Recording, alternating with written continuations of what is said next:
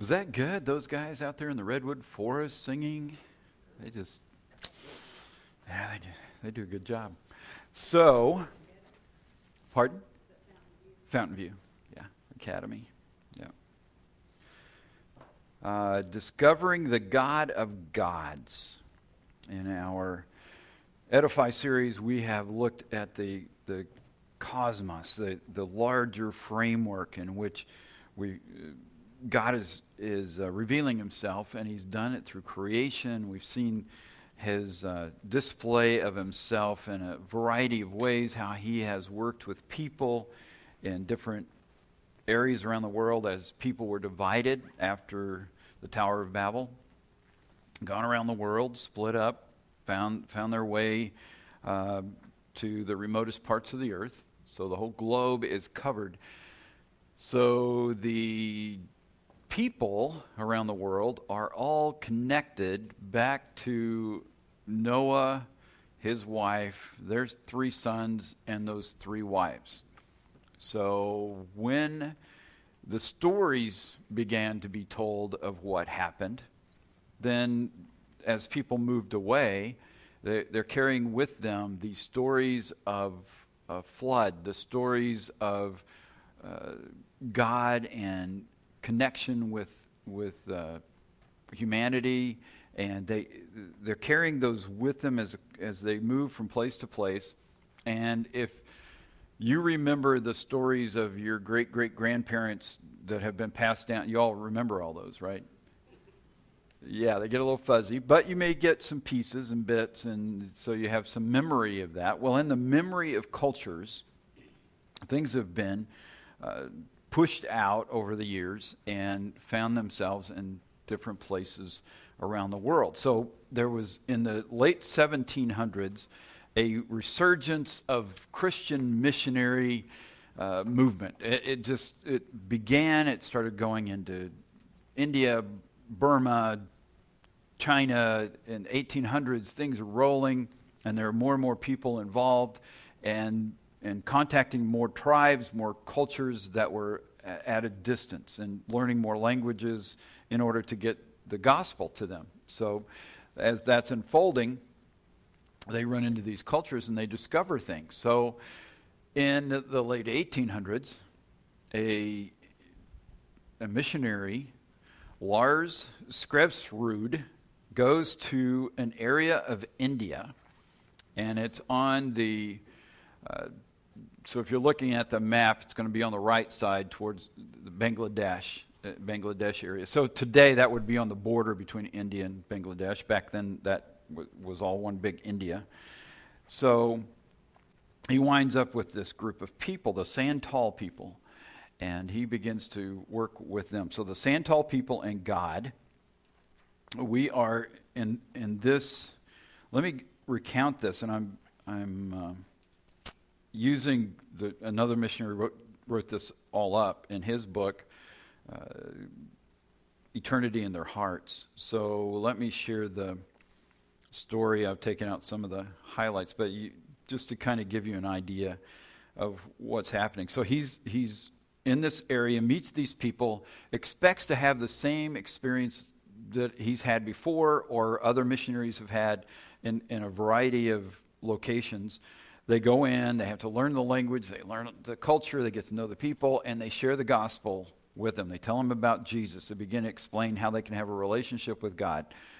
And then there's pushback, and there's, well, we worship these other gods, and we our religion goes another way, and so you expect to encounter that, and because we know, as we've been going through this, that there are gods who have been assigned to the nations, and then there are other gods who are rebellious, angelic, just use that term, angels in rebellion who have wound up in these places seeking worship for themselves. So these gods and sub-gods and all these levels have been developed in all these cultures among the people. So, Santal people Lars is expecting to find the same thing. He finally gets the language where he can communicate. He begins explaining the gospel, and the people are electrified by the good news. And they're excited because they go, he hasn't forgotten us. And Lars is going, what? What? So, what do you mean by that? So he goes to a Santal wise man named Colion, and he asks him why the response, not that he's saddened by it, he's just surprised by it. Why would they say the things they said? Why would they respond the way they responded? And so Colion begins to explain.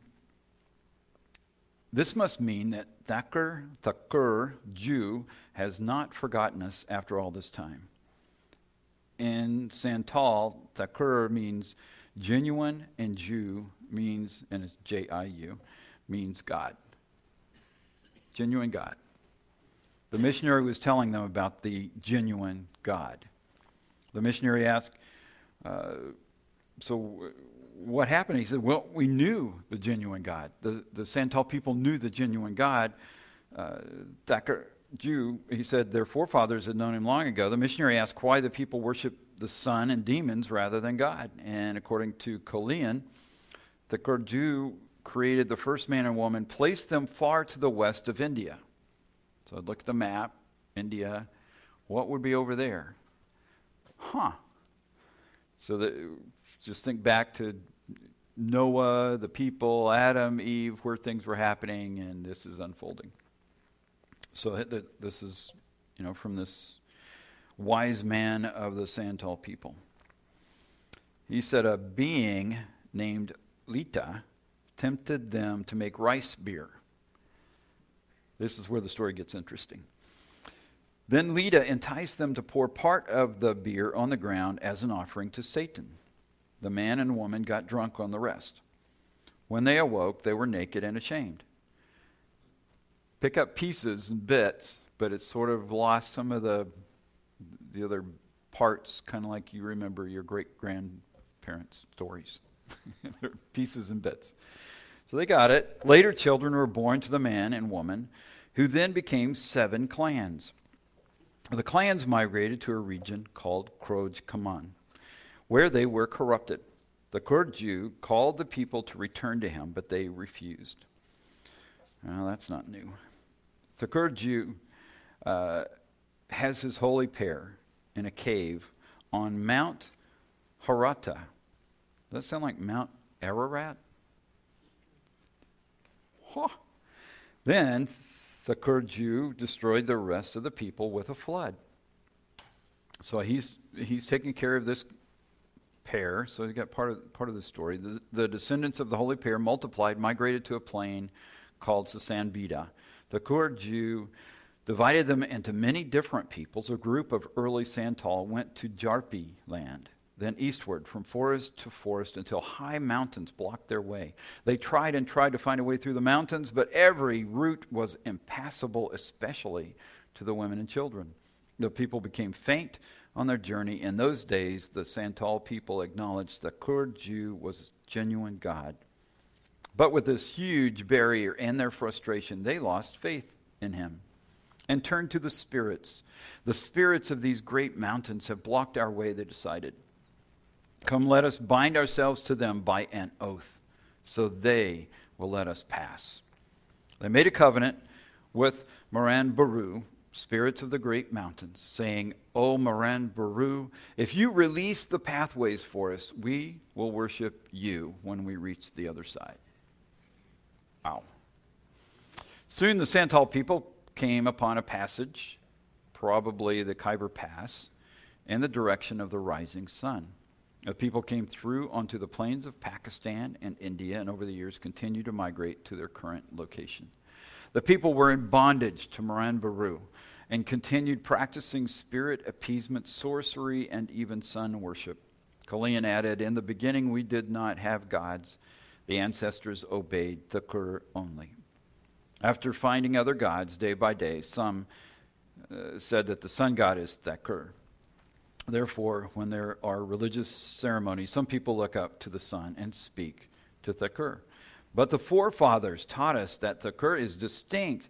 He is to be seen not to be seen with fleshly eyes, but he sees all. He has created all things. He has set everything in its place, and he nourishes all, great and small. They are lost in a culture found on the border of India and Bangladesh. Is a group of people who go all the way back. The story's there in bits. But when they heard it presented to them, and here's a biblical account, here's a missionary telling them the gospel, and they go, he found us. He didn't abandon us. He didn't leave us. And so often it's still the case.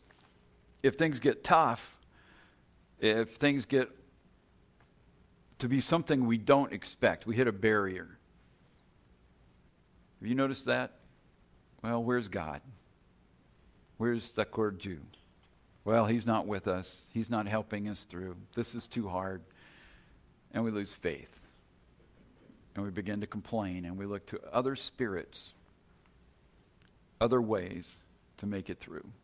And sometimes, because those other spirits are very helpful, they'll say, we happen to know the way. So we'll just lead you through this pass, get you to the other side. And you go, well, he's helpful. God isn't. I'll go with whatever. Money, jobs, other relationships that ought not be, things that are philosophically backwards and rebellious to the living God. But got to be better because he didn't come through for me when I wanted him to come through, the way I wanted him to come through. And then generations down the road, we find out the Kurd Jew, the genuine God, the real, true, living God, did not abandon us at all. Isn't that something? All the way back. There are more, because we come across these gods. There are other spirits, there are other sub-gods, small g gods, that are around the world influencing people, influencing cultures, having their impact in a variety of ways. And we have it in Scripture, so we can go and look at some of the encounters and see how that worked, and how God shows up in ways sometimes funny. And in this case, there's a funny one from 1 Samuel chapter 5. We have the loss of the Ark of the Covenant in this battle with the Philistines. So the Philistines take the Ark and go to the town of Ashdod. They are setting it up over there in their temple. So from 1 Samuel 5, they carried the Ark of God into the temple of Dagon, placed it beside an idol of Dagon. But when the citizens of Ashdod went to see it the next morning, Dagon had fallen with his face to the ground in front of the ark of the Lord. So they took Dagon and put him back in his place again. And so they're taking the ark there to say, see there, our God's greater than your God. And you can't put God in a box, even the ark. But he's represented by this ark. So Dagon bows down to the one true God. And they go back, they put him back up. Next morning they come back, same thing happened. Falling down on his face before the ark of the Lord again. This time his head and hands had broken off and were lying in the doorway. Only the trunk of his body was left intact. That is why to this day neither the priest of Dagon nor anyone who enters the temple of Dagon in Ashdod will step on its threshold. There is a sense of holy ground. Remember, we have God dividing the nations. And he's chosen places that are holy, distinct for him. His power exists there in the minds of the people of the world at that time. And we've lost much of this, but we probably need to include it as we reframe.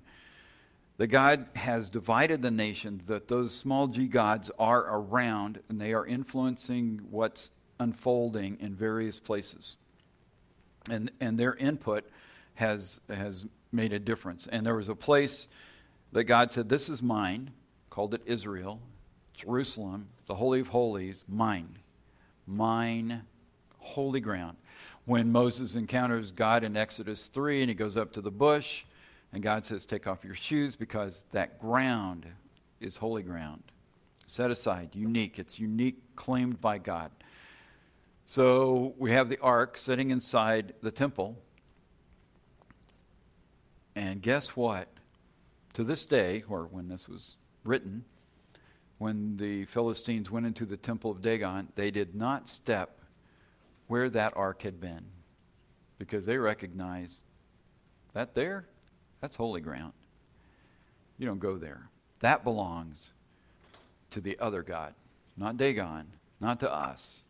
And they recognized there's a difference. They didn't start worshiping the one true God, which is sad, but they understood the difference in the gods, and they understood the difference in the God who is superior, and they recognized that was holy. And you run into people like that, family or friends or acquaintances, who are people who will claim, well, there's a God. Yeah, he created. Yeah, he made a bunch of things, and it's nice. And I like to worship him on my bass boat. And you know, if we're going to pray at a rodeo, you know, I'm into that. But I'm not going to take any time to learn about him or to, you know, but I recognize that there's a God out there. I'll give him a nod, but I'm still going to worship the things that I worship anyway. My stuff, my money, my whatever it is that drives me, and those people are still doing the same thing. Well, there's holy ground. Don't step there. Don't do that. Don't say that word, because you don't say that word because God would be offended. So there's a respect, but it's limited. It's not, I'm just going to full on give myself to the one true God and go live as he would have me live. And these guys are recognizing, man, it's a little bit. We're still going to worship Dagon. Yeah. Dagnabbit. Okay. So that story keeps going. So if you want to read some 1 Samuel, start with 5 and keep going, because that one is funny. We have a God who has provided for us such great truth. He is allowing us to see behind the scenes, behind the typical physical material world, and that's why we're investigating these things. It's not just the molecular structure. He put all that together. He knows about that. But there's more to it. There were other heavenly beings that existed before this physical material universe was put into place. There were heavenly objects, heavenly places, heavenly, not made of the same material, not the same kind of physical universe we live in. And that was all already. And then this comes up. So this isn't all there is. But don't you have to reframe to get there? Because this is what we run into every day, so we think this is it. And we have to really work at saying, oh, there's more to this. So when we're talking about gods, pantheons of gods, spirits who are, the ones that God sends, the angels who are on mission, they are here to help and to guide and to protect.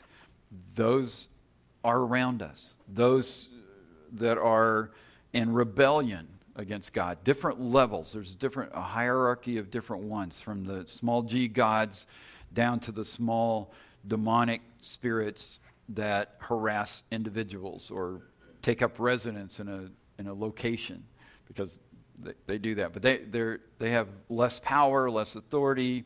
That's why Paul is dealing with, when he tells us in Ephesians 6, we got to deal with the principalities, the powers, the authorities, because there are levels, and these are around us. So we have a pandemic. Anything happen in a lab in China? Maybe. Somebody choose to push a button over there that has nothing to do with the Chinese government? Is there somebody behind that government, beyond Xi and his leadership cohort? Is there something else at work? that could upset the world in just a short amount of time, that could cause division? What could stir up enough people that they would fight, argue, defriend other people over whether to have a mask or a vaccine? Well, that seems obvious that we should divide over that. Had we ever divided over having masks? Well, yeah, the guy was robbing the bank. We kind of didn't want that. What pushes buttons? What is it that can create a division? And if you grew up in the 40s, Nazis could do it.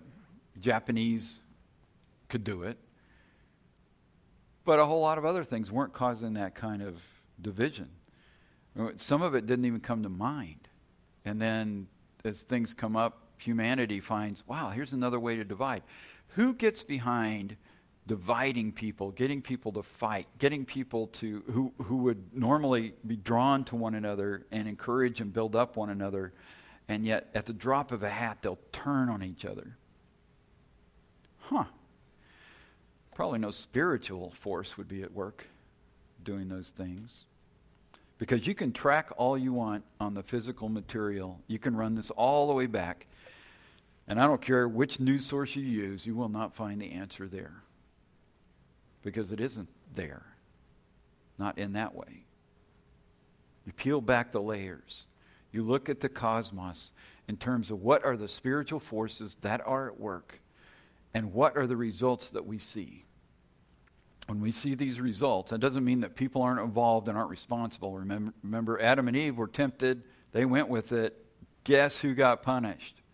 And yes, we still die because of that. So we're not free and clear. If we listen to those spirits, we have agreed with them. We have joined in the rebellion. And people around the world have done that. And God is still the core Jew. He's the genuine God.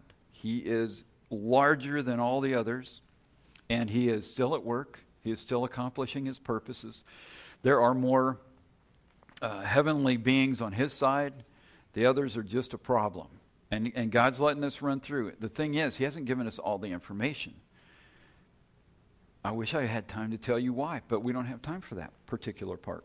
So, I get distracted in my own head, and I don't know why.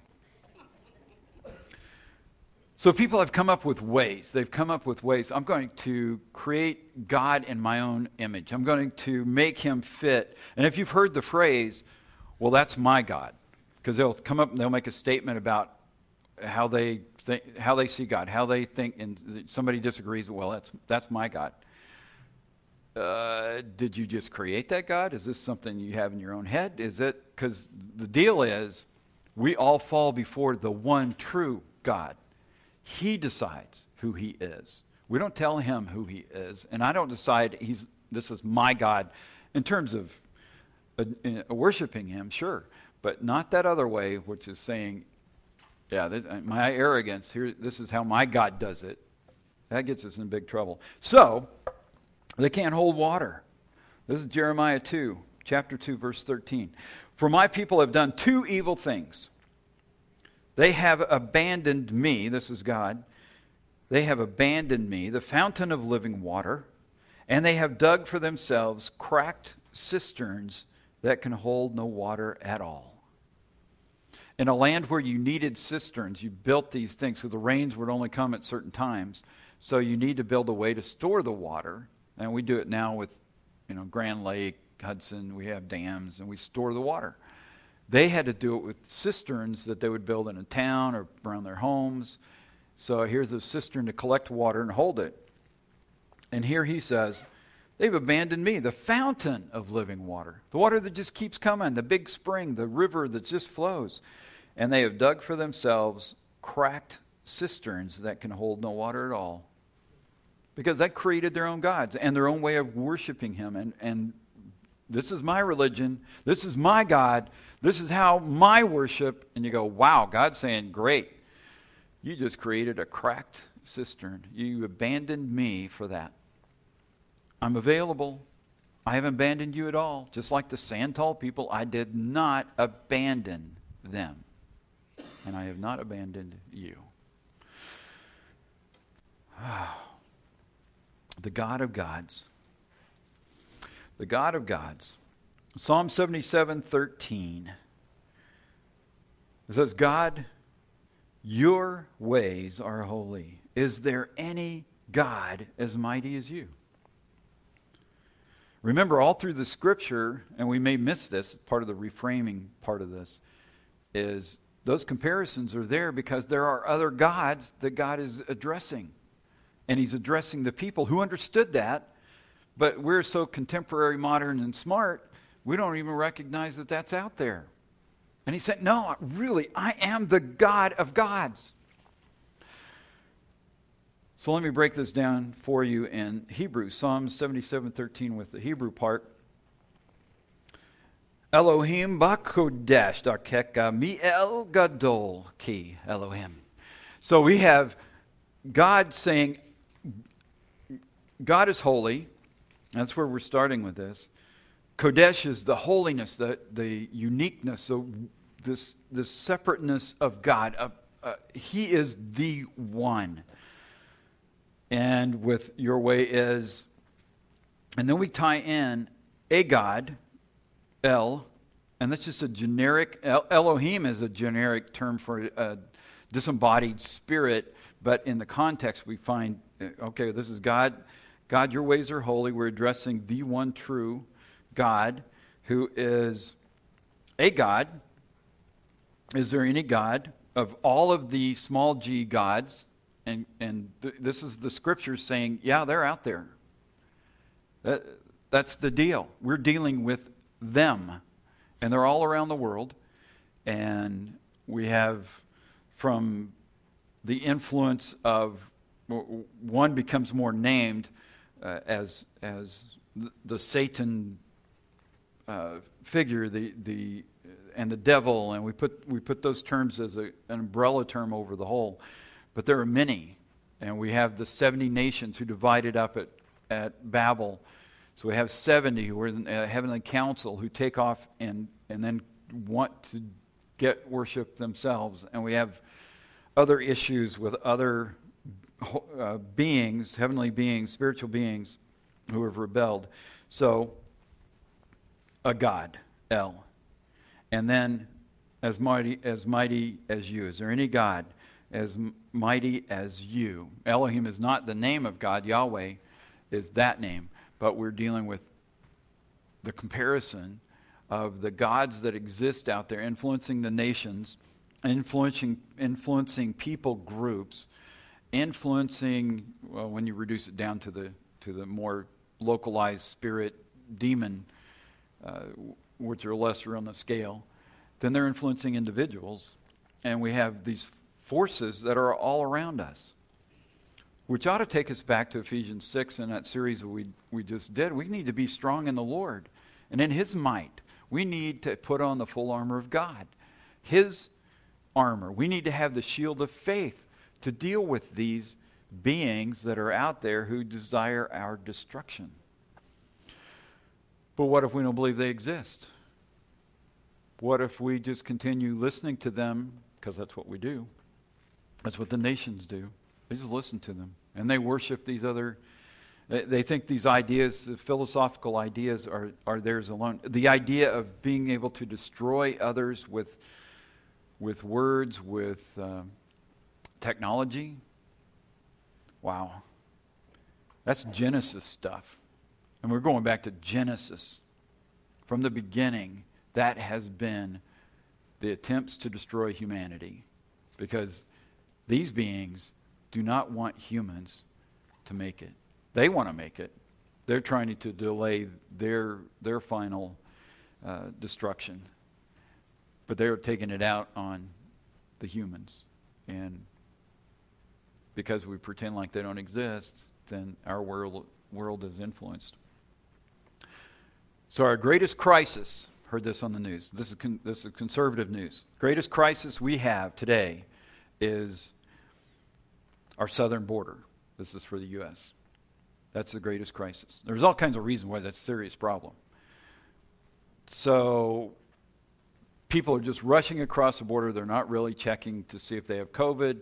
They're giving them bus rides into cities inland and just turning them loose and say, y'all check in with, later with somebody. It's just a new way of doing things. So thousands and thousands of people are coming in the southern border. It is an issue. Is it the issue, our greatest issue?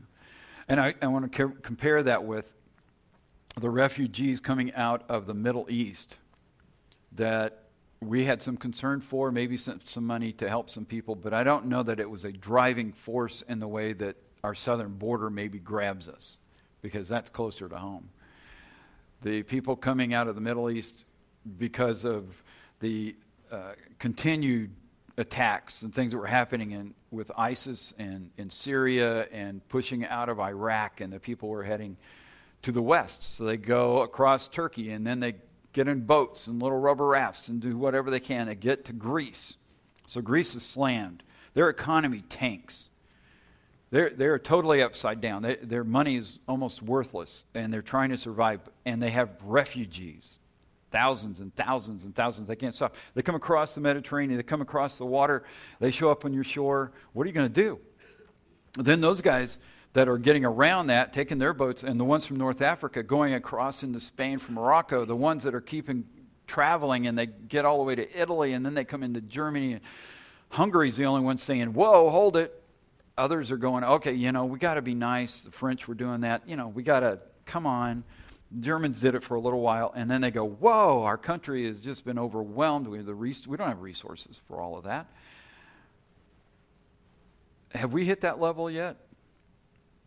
Yet that's our greatest crisis. So our greatest crisis is that there are a bunch of people, needy people, who want to come to a place where there's food and jobs and a place to live. And I'm not saying let's not build a wall. I think that's actually wise. They had one around Jerusalem. God was in favor of that. That's not like a horrible idea. What I am saying is there's a spiritual influence that's all across Central and South America, or from what I've heard, 150 nations are represented in the people coming from the southern border, because they're coming in from all over the world, down to Mexico to come in. So, what's happening around the world? It's not just economics. It's not just what can we do to upset this nation. Now, the non-Christian folk here have a philosophy of their own. They're either just compassionate and they want to let people in, or they're determined to keep what they have in this country and let it build up. And there's probably good things on all sides of that. But it's also a very physical one. So again, I just want to move the veil and look behind that and say, what is it that could divide? What could cause division? What could get people angry at each other? What could get people lashing out? What could keep down, if a load of people show up locally, what could keep a bunch of Christians who have read the words of Jesus about a Samaritan helping out somebody who's in trouble, stuck on a hillside, doesn't know the guy at all, and is willing to not only be compassionate, but to pay his bills? You go, nope, I am a conservative Christian. I know my Bible. I ain't no way I'm doing that for that guy. He's illegal. Okay. But the other guy from the other church does it. Now we're at each other's throats over this thing.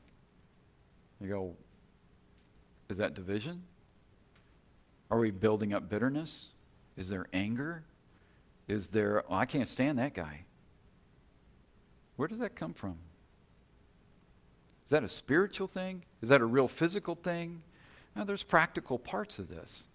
But again, we're pulling back the curtain and saying, what is influencing, and what is the big push down south that is pushing them this direction? And there's more of a spiritual influence on those people than not. If the Christians who are here are praying like crazy because they think there's a spiritual influence that direction, then we need to pray that we have to help them, for one, but also that we are ready to respond spiritually and then also ask for wisdom on how to handle this practically. But on the spiritual side, what is happening in the Middle East? And those people get pushed out and they get to Western Europe. What does Western Europe represent that the Middle East doesn't? Muslim, Christian.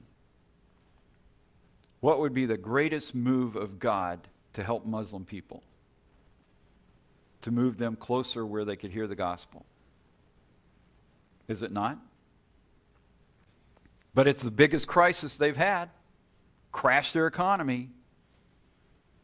What if the people from the South and 150 nations are coming from the South into this country? Because there are more Christians here than there. What's the importance of them coming here? Because the gospel counts more than having people come in that don't speak our language, doesn't it? But it really doesn't, because that's not what upsets us. What upsets us is that they might wreck things or drag it down. And that's true. And there's got to be controls, again, practical side. But on this moving the veil back on the spiritual side, who are the gods that they've listened to? Who are the gods the Muslims have listened to? Who are the gods that those in the Middle East or North Africa have listened to? Who are the gods that are moving the nations? What's happening in China? Why have they increased their attack of the churches? Why is it so important for them to put pastors in jail? Why would they be threatened? They're huge. They are huge. Why would they be threatened by some dude talking from a Bible they don't believe in anyway, talking about Jesus? Why do you have to kill that guy? Why is that so threatening? In a practical sense, it's a nothing. So what is it that's going on, people? The gods of the nations are at work. They are moving these leaders. They are moving individuals. They are moving whole people groups and shifting them around the world. And God is trying to get His word out. He's trying to get His truth out. He's trying to impact that. Do you know that prayer is the thing? When you enter into prayer and you address God in at the heavenly throne, that's where the power is going to be released. Does it happen immediately?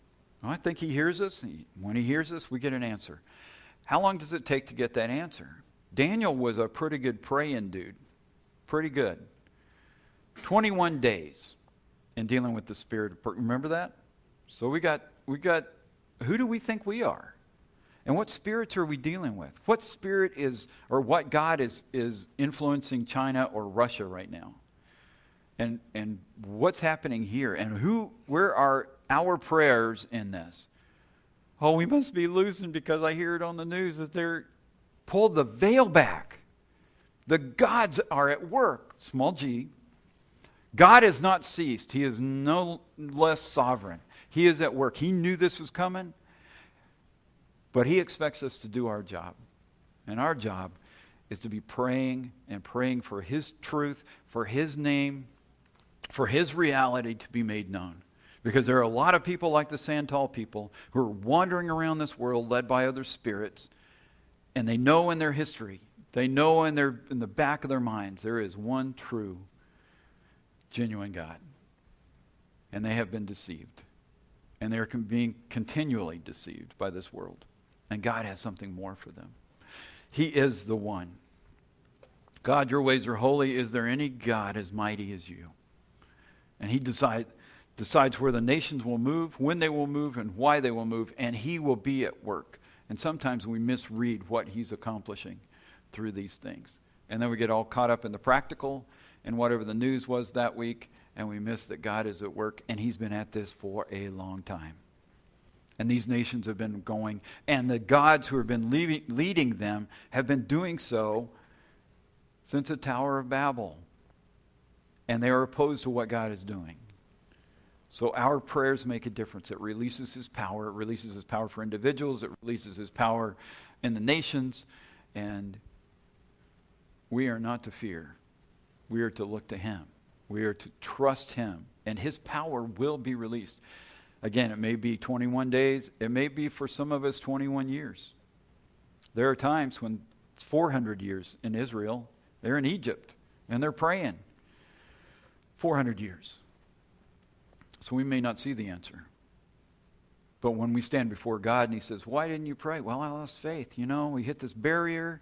We didn't know how to get through, so we turned to these other things. Don't turn to the other things. He is God. Your ways are holy. Is there any God as mighty as you? We stick with him.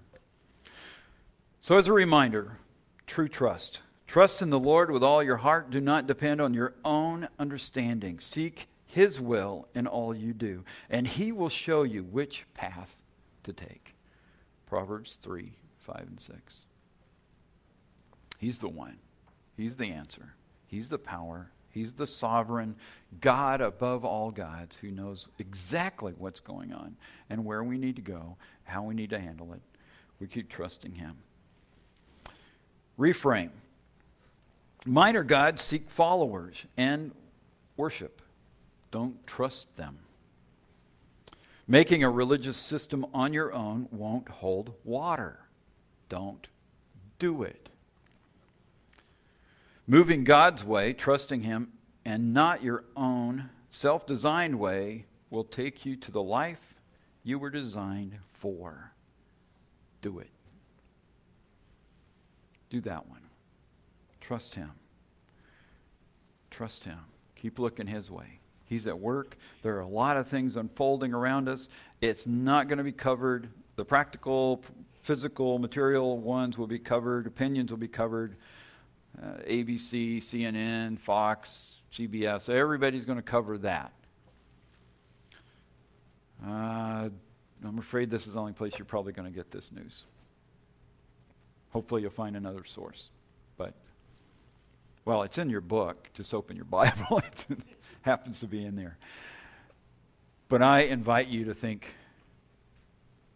in terms of the spiritual realities that exist, that are larger, that are consuming this world, that they think they're in charge. They're not. And God is working his plan. And engage in these things as spiritual realities. Put on the full armor of God. Hold up the shield of faith. Get into the truth, the book. Understand what God is doing.